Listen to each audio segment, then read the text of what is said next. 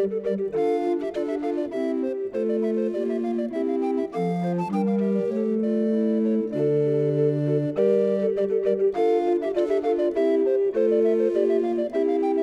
I'm Peter Adamson, and you're listening to the History of Philosophy podcast, brought to you with the support of the Philosophy Department at King's College London and the LMU in Munich. Online at historyofphilosophy.net. Today's episode will be an interview about Protestant philosophy with Helen Hattab, who is professor of philosophy at the University of Houston. Hello, Helen. Hi, Peter. Thanks for having me on your show. Thanks for coming on. It's great to see you, albeit by the media of Zoom, as we're doing everything these days. We're going to talk now about Protestant philosophy, which in a sense I've been talking about for many episodes now, but I wanted to kind of step back and talk about it as a broader phenomenon. And I thought I would firstly ask you to just give the audience a sense of how extensive Protestant philosophy was, maybe especially how extensive Protestant scholasticism was. I mean, how many universities are we talking about? How many figures are we talking about? How many texts are we talking about? Printed editions versus manuscripts? And maybe you could start out by just saying what kind of chronological period you want to focus on. Yeah, so I think Protestant philosophy and Protestant scholasticism in particular, I think we're talking about a chronological period of about 1530 to 1800. That's somewhat arbitrary, but by 1530, I think we have a sort of distinct Protestant scholastic style philosophy emerging. And this continues for quite a while into the 19th century, but 1800 is a good cutoff point because at that point, especially in Germany, theology and philosophy start parting ways as disciplines. So the post-Reformation digital library includes 726 works by Protestant philosophers from 1500 to 1800 versus 311 by Catholic philosophers. So that gives you some sense of how prolific they were. Now, not all of these would have been scholastic texts, right? Philosophy is broader, but it does show that Protestant philosophy had a significant influence during this period. When we're talking about the university context, in Western Europe alone, you have anywhere from 35 to 40 universities for this whole period. It's a bit hard to track because some of them switch back and forth from being Protestant to Catholic during the wars. But that's sort of the range. And in the German-speaking territories, you have at least 200 professors of philosophy during this period. It's hard to get exact numbers on publications. Some of them are very prolific. So Bartholomäus Keckermann, for example, published over 20 works, as did Jakob Martin, the Lutheran philosopher. And many of these went through multiple editions. Others only publish one work during their entire careers. The other thing I want to highlight is that it's a mistake to focus just on the universities because in a lot of these Protestant territories, there was an entire educational structure built around the universities where you have preparatory studies occurring at gymnasia and Protestant academies. And very often there was a system in place whereby the students who performed best in these preparatory schools would get scholarships to go on and study at the university level. You also have the context of Eastern Europe where the reform took hold in the early period, but then very quickly the Counter-Reformation reestablished Catholicism and the Orthodox Greek Church. And so you might have less universities there, but you have pockets of Protestant minorities where, they're teaching Protestant philosophy, but it's often underground and less recognized. So I would say, yes, extensive. Yeah, we're obviously talking about a really massive phenomenon here, which I think might surprise many listeners because, first of all, Protestant scholastics are not famous usually.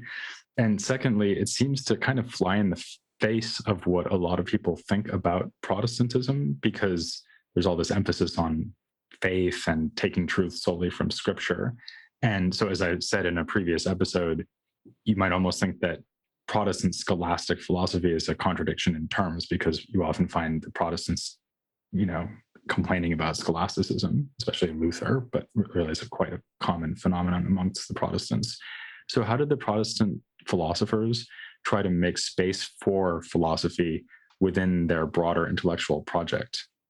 Yes, so I think as you highlighted very well in your previous podcast on this topic, there are different approaches to engaging in philosophy, even among leading reformers. So we tend to think of Calvin and Luther as the models, and they're very strong in their anti scholasticism stance. But there's a lot of variation.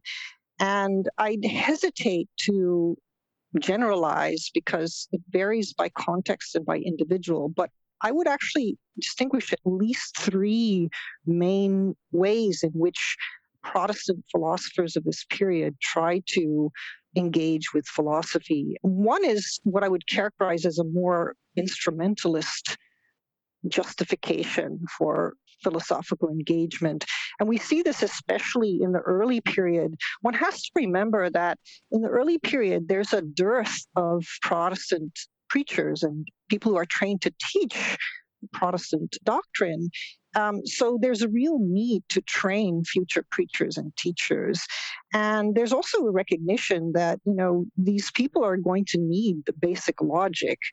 So this was often at the lower levels taught through Rudolf Agricola's logic, which is more focused on rhetoric. But at the higher levels, you need rigorous logic. And so early on already, Aristotle's Organon is appropriated and included, especially in the upper levels of the curriculum as training for future preachers and teachers of Protestantism.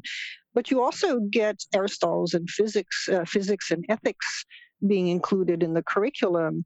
And so you find a certain kind of justification, just based on the program of searching for the truth through scripture itself, right? Where the argument gets made, for example, Zanchi makes this point that even just to be able to interpret scripture successfully, right, you need more than just philological skills. You need to master Aristotle's physics and ethics, right? So there's that kind of approach, which I think is quite common.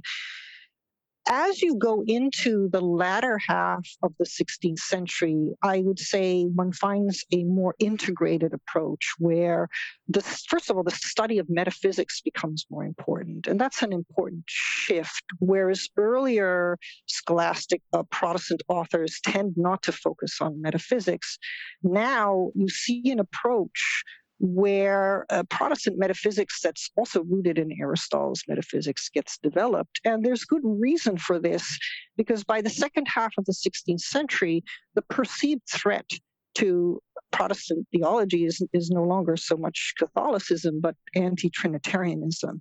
And so you have all these heretical Protestants that are taking refuge in Poland and Hungary and Transylvania, and they're publishing these, anti-Trinitarian arguments. And for that, to counteract that, you really need to dive deeply into metaphysics, into substance theory, into theories of individuation, personhood. And so you start seeing the emergence of a distinctly Protestant metaphysics, but one that's still rooted in Aristotle's metaphysics. So a good example is Bartholomeus Keckermann, who publishes his compendious system of the science of metaphysics in 1609. The only earlier Aristotelian metaphysics commentary is on the Lutheran side in 1605 by Cornelius Martin, who was a professor at Helmstedt. But Keckermann uses a different kind of justification. So first of all, he characterizes metaphysics as the science of being, which being for him is the thing, res, taken absolutely and generally. And he has the instrumentalist justification for the study of metaphysics, but he also considers it necessary for the study of math, physics, and even theology, because you can't understand these species of being, he argues, without understanding being in general. And so he has this nice quote in the compendium where he writes, quote, "Nobody in theology will completely explain the doctrine of the essence of God and the modes of existing in God or the three persons unless he would be a metaphysician." So that's a sort of a stronger incorporation of metaphysics in particular, justified by theology and seen as integral to Protestant theology. And then the third approach I would characterize as eclectic. And these are often figures who, through their philosophical explorations end up with very non-orthodox views. So Nicolas Torrellas is one. Sébastien Basson, who was teaching at a Huguenot academy in Die, France, is another. And they are not shy to incorporate not just Aristotelian views, but views from Neoplatonic philosophers, atomism, Stoicism. And sometimes it's argued for on the basis of these are more consistent to theological doctrine. Sometimes it's sort of where their philosophical reasoning leads them. And these figures often they end up with conflicts and condemned by theologians and philosophers, but they find refuge in disciplines like medicine. So, for example, Torrellas, his Triumph of Philosophy, his work in metaphysics, which he published in 1573, is condemned by Lutheran theologians, but he's still able to get a position teaching natural philosophy and medicine at the University of Altdorf. So that, I said, is another approach where the engagement with philosophy continues, but perhaps, outside the official confines of philosophy and theology programs. Okay, thanks. That was amazing. That was like a whole podcast episode in one answer. That was brilliant. Let me ask you a couple of questions about how the Protestant scholastics compare to the Catholics. And maybe we could start by going back to the issue about the educational curriculum at the schools and universities. Was that curriculum different for Protestants than it was by Catholics? For example, were they more influenced by humanism? Yeah, I think there are both important continuities and differences compared to Catholic institutions at this time. And I want to make a bit of a distinction between the Lutheran and Calvinist territories, because for Lutheran universities, we could see that many just largely followed Melanchthon's educational plan, which was more humanist in its orientation, though, as I said, it did include the study of logic, often Aristotle's logic at the higher levels, and also Aristotle's physics and ethics. I think aside from the emphasis on philology, so obviously the languages were more important in the Protestant educational curriculum. So mastering Greek, mastering Hebrew. At the University of Leiden, this is now getting into the Reformed territories, even offered Arabic, which was something novel.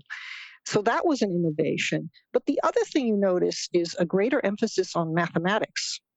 So, for example, Johannes Kepler, who studied at the University of Tübingen, and he studied theology, gained a very excellent education in mathematics and astronomy from his mathematics professor there. And I think Charlotte Methuen has made a good case that for him it feeds into his theology. It's mathematics is not something separate. So there are those differences, but in the Lutheran context, at least, the structure of Lutheran universities remained very similar to the medieval university, where you have a structure where you start with the trivium, right? Grammar, logic, and rhetoric, then the quadrivium, the geometry, arithmetic, astronomy, harmonics, and then you have the courses in philosophy, which are designed to prepare you for the higher studies of law, medicine, and of course theology as the highest discipline. It's somewhat different in the Reformed territories. One thing that you find in France are Huguenot academies that had a special interest in training the nobility, the upper classes. And so they offered courses not just in classical studies, law, and politics, but also in sports, riding, and fencing. And this model was copied in German Reformed territories, but also in the Dutch Republic, where they actually had French schools that trained businessmen, craftsmen, and even women in French language and culture. The other thing that's distinctive about the Dutch Republic, well, two things. First of all, trade and maritime business was very important. You also have a great emphasis on, teaching mathematics and engineering and mechanics and things like that. But also, since the Dutch government was funding and supporting Reformed institutions, right, you had a pretty tight institutional control. So not only uniformity of curriculum, but also, the aims of education included teaching civilized manners, piety, behavior, and ethics for Christian life. One last thing I want to highlight is the University of Leiden is an interesting case because it actually has a different structure from what you would find in a Lutheran university or, in your typical medieval university. So, and that could be a function of when it was founded. It was established in 1575 as a Calvinist academy with a very humanist curriculum. And it became a university in 1597. So what was interesting about it is instead of having this hierarchy where theology sits at the top, there were four main faculties that were all on the same footing. So there was the faculty of philosophy, liberal arts, and mathematics that was actually on the same footing as the faculties of law, medicine, and theology, rather than being in the subordinate position. The other interesting development was because they were trying to attract students from all over Europe, they very quickly changed the statutes to only require the oath in allegiance to Calvinism of theology students. And for the rest, they accepted students of all religious persuasions, including Jews and Socinians. And in the early 17th century, actually, the students there rebelled. They rebelled against the humanist program, insisting that they wanted to be taught Aristotelian works, which were taught, all over Europe in other universities. And they actually changed the curriculum and began, teaching scholastic philosophy based on the works of Suarez. So again, a lot of variation across regions, and there's, confessional differences. But definitely in the earlier period, humanism is much more prominent, and then we move to an Aristotelian curriculum. This is what I'd like to see from today's undergraduates, that they would rebel against their university masters by saying we want more Aristotle. Yes. I shouldn't hold my Wouldn't breath that be nice? And let me ask you another question about the relationship to the Catholics. So rather than like the structure and curriculum, really about the philosophical positions they take. So obviously there's some issues where they line up on one side if they're Protestant, another side if they're Catholic, like theory of grace, for example, would be the obvious case, or papal authority. It's obvious that the Catholics have a different view than the Protestants. But does that kind of run down the line with a whole range of philosophical topics? So like if I ask a Catholic about the soul, I get one kind of answer. And if I ask a Protestant, I should expect to get another kind of answer, and the same thing for theories of substance and so on? Or is it more like it's kind of a mix and match on both sides, so that you can have the same debate happening within Protestant scholasticism that's happening across the mountains with Catholic scholasticism? I have the sense that there is a significant number of debates, positions, and arguments that cut across confessional divides. And this may be too small a sampling, but I've worked quite intensely on two different topics that I think illustrate this. So first, on the question of philosophical method, you have Bartholomeus Keckerman and then Franco Burgersteig, professor of logic and philosophy at the University of Leiden, who are, among the most commonly used writers of logic textbooks of the period, especially, going into the 17th and then 18th centuries. Their textbooks on logic are everywhere.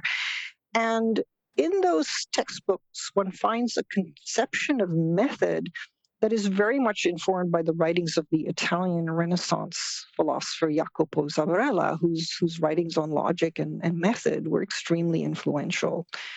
And what Zabarella does, he distinguishes between, the syllogistic method, the method of demonstration that you find in Aristotle's Organon, and method as what he calls order or ordering, where there's this other sense of method, which he characterizes as an aptitude for ordering the parts of a discipline so as to better be able to learn and teach it.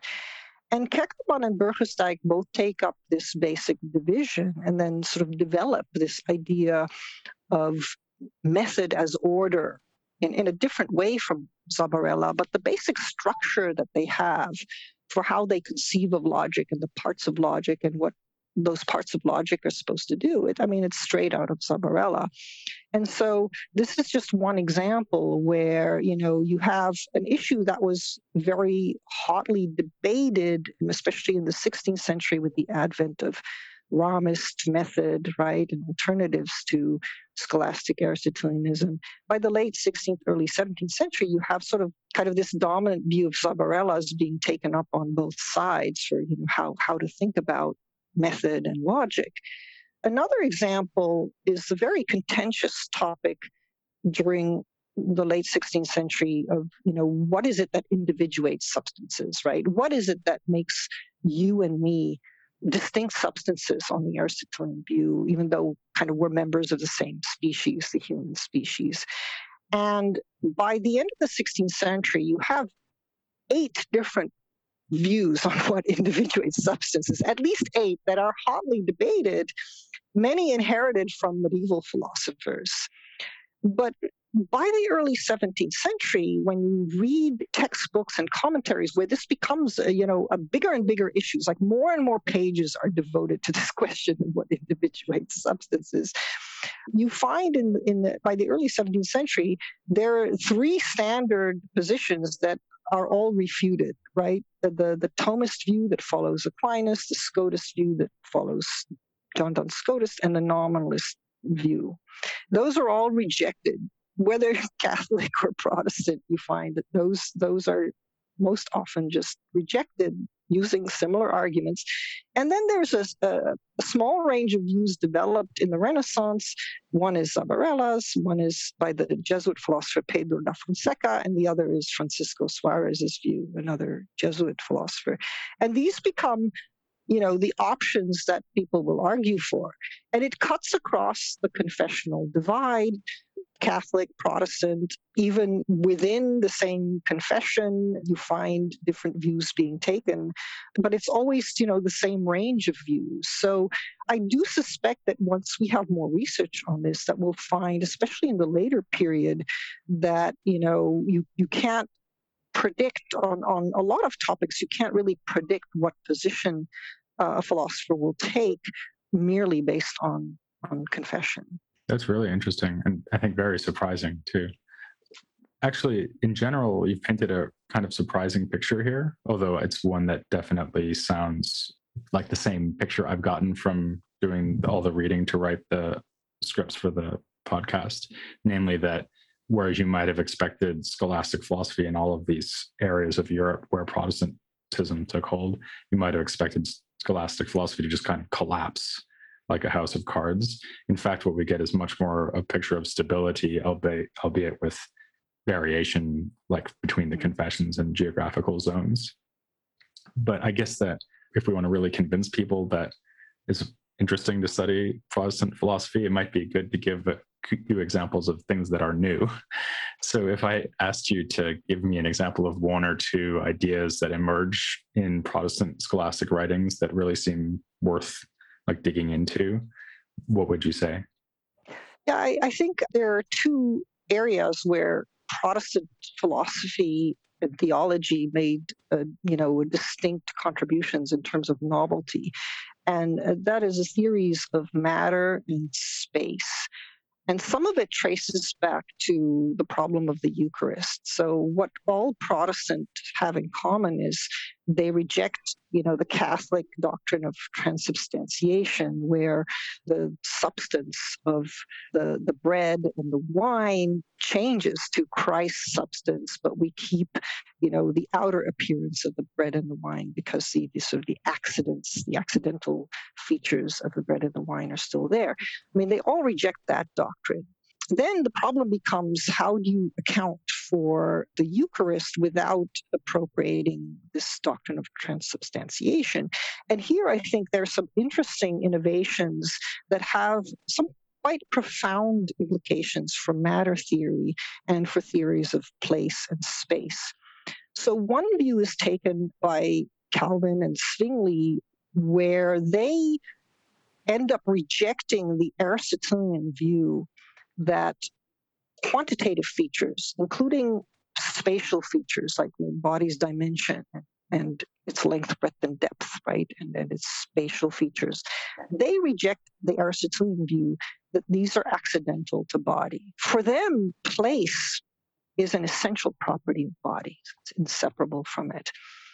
And then they have different ways of accounting for the Eucharist based on that. Zwingli just bites the bullet and says, well, because it's a contradiction to say that Christ's body can occupy the same place as the body of the bread and the wine, right? And it can't be in two places at once. We have to say Christ is present symbolically. Calvin has a different solution. But what's important here is that this kind of way of thinking about the Eucharist promotes a different view of body. And by the 17th century, it becomes common among 17th century Calvinist philosophers to talk about bodies as being essentially quanta, right? So the quantitative features of body are essential to body. They're inseparable from their dimension and also their locatedness. And I think this sets up, Descartes' later very influential definition of matter as res extensa, right, as a substance that's essentially extended in length, breadth, and depth. It also indirectly makes Protestant philosophers more receptive to atomist theories of matter. So I don't think it's an accident that you have figures like Sébastien Basson and David Jorleas, who are in the early 17th century developing systematic atomist natural philosophies. And for Jorleas, at least, he regards his atomism as more consistent with theology than Aristotelianism. And he argues against substantial forms and the matter, just on partially theological as well as philosophical grounds. The other side of this story is, the Lutheran approach to the Eucharist, which I also think is significant in changing, especially the conception of space, because Luther famously develops the doctrine of ubiquity, according to which Christ's body, upon his ascension, comes to share in divine omnipresence. And so he argues for the real presence of Christ in the bread and the wine by saying Christ's body can be, simultaneously at all the altars at once. Now, this is miraculous, obviously, but it has this interesting result of creating a wider gap between the concept of a body and its locatedness, right? So whereas I think for the Calvinists, space, place, quantitative features, and body sort of come together, right? They come closely together, which has interesting implications. On the Lutheran view, there's a bigger distinction, and this at least then makes it possible to reject this Aristotelian view that you don't have place without body, right? It becomes possible to think of space as something independent from body and bodies moving around in that space, and even maybe occupying multiple spaces. So I think that that's a very significant way in which unwittingly these sort of theological developments introduce changes into philosophical thinking that become quite important for the scientific revolution. Yeah, that's been a leitmotif of the whole series so far, and maybe even going all the way back to medieval philosophy, but certainly what we've looked at in the Reformation so far shows that over and over, these debates that we might think of as primarily or even exclusively theological have these larger knock-on philosophical implications in political philosophy or even physics, as you just said. You just gave us an example there of how these debates that started within Protestant scholasticism then had an impact on 17th century philosophers that listeners might have been more familiar with before they came to the podcast, like Descartes, for example. So can I finish by asking you a kind of unfair question, which is what the broader impact and relevance of Protestant philosophy is for the 17th century, just looking ahead?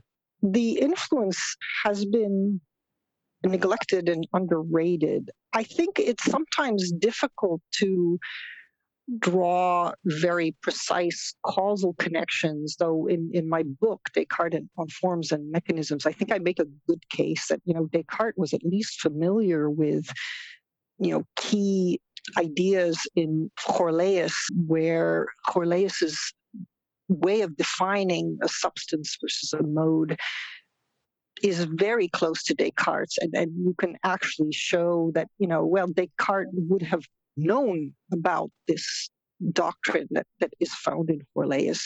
It's often, though, very hard to make kind of those exact causal connections. But I just published a chapter in the Blackwell Companion to Hobbes's philosophy, in which I make the case that this sort of conception of method as an ordering that is very pronounced in Protestant logic and Protestant scholasticism is also found in Hobbes's conception of method.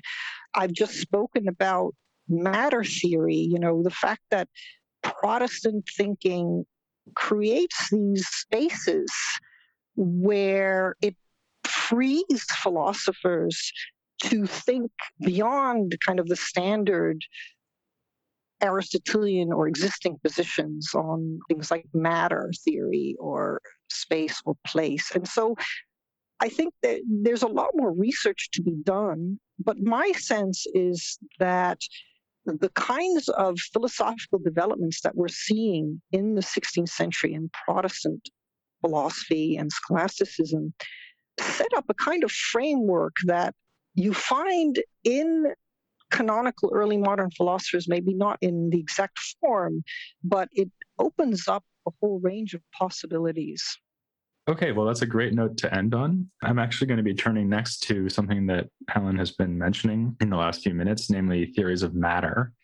Next time, I'm actually going to be looking at Paracelsus and the evolution of alchemy from the medieval period up until the 16th century. And then after that, we're going to have an episode on matter theory, the emergence of atomism with figures like Horlaeus. So it's great that you already mentioned that to kind of pave the way. So for now, I'll thank Helen Hattab very much for coming on the series. Thank you. It was a pleasure. And please join me next time for a bit of alchemy here on the History of Philosophy Without Any Gaps.